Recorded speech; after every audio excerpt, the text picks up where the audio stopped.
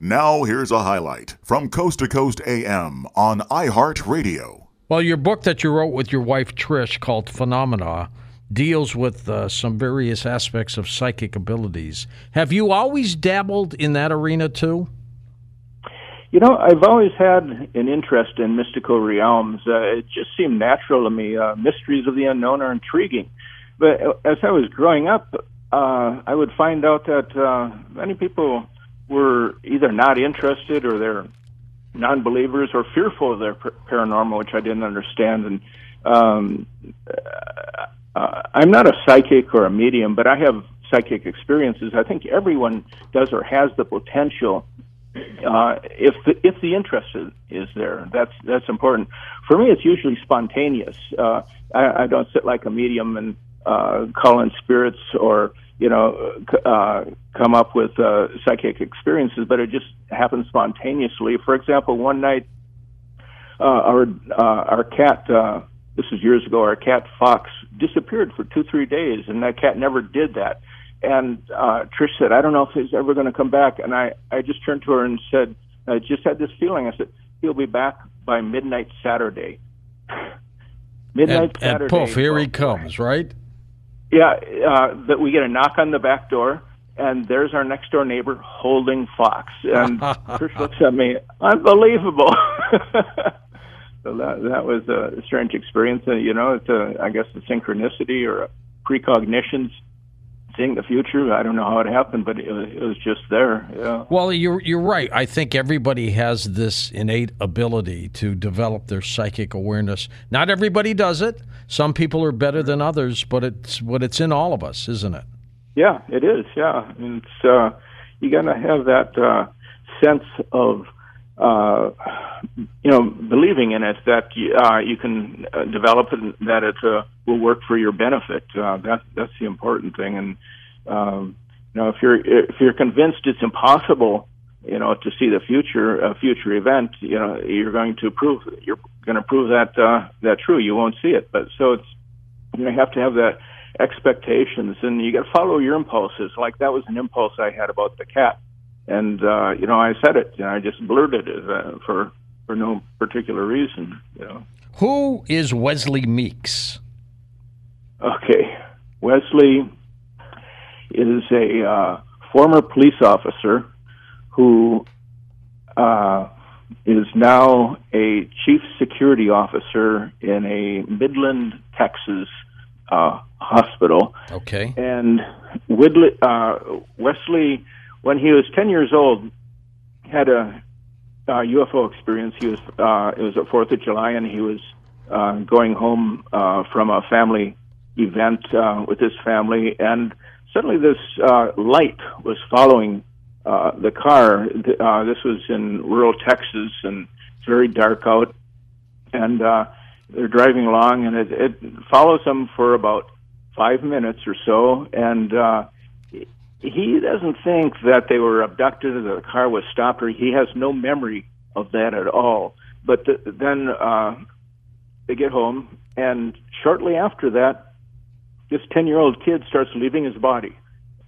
He doesn't even have any idea what's happening to him. He'd never heard of out-of-body experiences at all. And, but he would float up around the ceiling, and he watched his brothers, one of his brothers, get up and go to the bathroom, and then try to wake him up, and that's when he zipped back to his body, and he told his family about his experience. They said, "Oh, you were just dreaming." And so these continued to happen, but he learned not to talk about it because they just laughed at him. Mm-hmm. And he eventually, as he got older, had the ability to program these experiences where he would go out of his body, and he had some unusual experiences.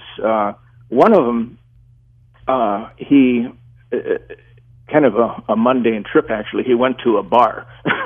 As out of body. In his out-of-body experience? Okay. Right, yeah. And he'd never been to this bar, but he wanted to go there. He programmed this to go to that bar because he wanted to see what it was like inside, and then he wanted to go back later, of course, to see it, to confirm that that's what it looked like. So he went in this bar, and he's moving around, and he's kind of first dodging people, and then he realizes they don't see him, and it doesn't.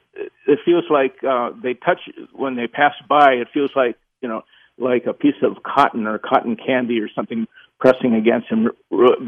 They don't notice at all. And he said one man kind of brushed his shoulder after he bumped into him, and that was it. But then he did something unusual, and this is controversial because most people who are researchers of out-of-body experiences don't even believe this is possible. But what he did is he was able to manipulate matter, and the matter he manipulated was wine glasses and beers. That he was able to knock down a bottle of beer and a wine glass, and he went down the bar, hitting these, knocking over people's drinks, and everybody was jumping up. And what's going on? Because you can't see anybody, right? Right, exactly. And then he comes to a man who sees him, and who's looking at him. And the guy said, "Oh, that's real nice what you're doing." And he said, "You can see me?" And that guy was out of body too. Two out of body guys hanging out in a bar. The same bar, for crying out loud. Right? Yeah. And who knew? That out of body people hang out in bars, but there were two of them. So that was his unusual experience, and the other one was he decided he had heard about the Akashic record, and he had read about it as it being some huge mansions in the sky somewhere else where there is all this knowledge of our lives and our history and our past lives. And he decided he wanted to try to go there and explore it.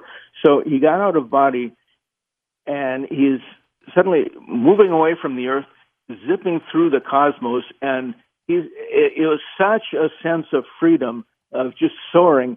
And it was kind of like Star Trek when they just go to warp speed, because all the stars were like just extensions of zipping past him. And he got so thrilled by this experience that at first he forgot about what he was doing, and then he remembered the Akashic record, and he comes to this kind of a foggy, shrouded area that he goes through, and then he sees this. He's like above this huge mansion, and he can't see the whole thing. It's enormous, and he's just looking down, and there are rooms that he can see through the top of them and into the rooms, and they're like the size. He says that he describes them as the size of a large hotel room, each one, and there's no furniture in any of them, but there's like a vase or urn, a huge, standing like 5-6 feet tall, and he said they're just incredibly beautiful, different materials that they're made out of, and they have designs that are, each one is unique, and he's looking at that, and then suddenly he's approached by an older woman, like in her 60s, and she says, "Do you know what you're looking at?"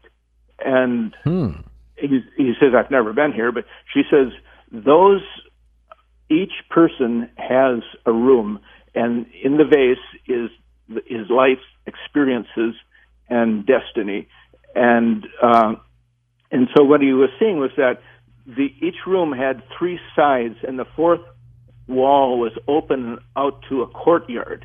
And they just went on and on and on forever. And so he was talking to her, and she said to him, "So people come here, but they don't always." You notice there are people here, you see, and you could see people walking around the courtyard. And then he also noticed there's like little balls of light moving around. Some people come as auras. Orbs too, yeah. Or like orbs, and they don't want to be seen.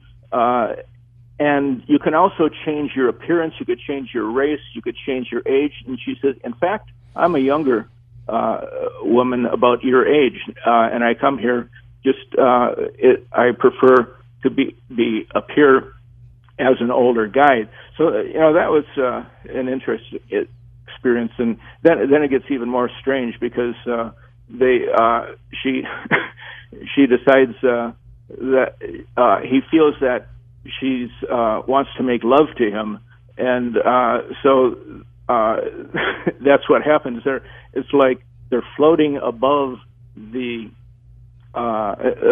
mansion, making love, and then he notices there's people all over doing the same. So it takes a little bit of a bizarre turn. We didn't think about the Akashic Record as a place where you meet strangers and make love, but that's his story. Yeah, the astral plane has got some benefits, doesn't it? Right. Yeah, and you think that, well, he's married, and is that something that he was? Is it cheating, right? Is he cheating? Right. And what happens is he wrote this whole story up on his computer, and a couple of weeks later, his wife is using his computer, and she comes across the story in his ring, because he said, "This is the best ever. Never had anything like this happen to me. That it was the best sex ever." And she gets very upset. Yeah, I mean, she wouldn't talk to him for like 2-3 days. I don't blame her. Do you? They finally made up. What is science doing now, Rob, in this arena? I mean, years ago we had the Rhine Institute, which is still around, but it was affiliated with Duke University at the time, and they investigated the paranormal. But what's going on these days? Do you hear anything about science really doing anything? Well, there's the Monroe Institute that investigates out-of-body experiences. OBEs, right? Yeah, they've been around for years and decades, actually. And in fact, after I had met Wesley Meeks, and he told me this story, and especially the one that I was interested in was the one where he was able to manipulate matter.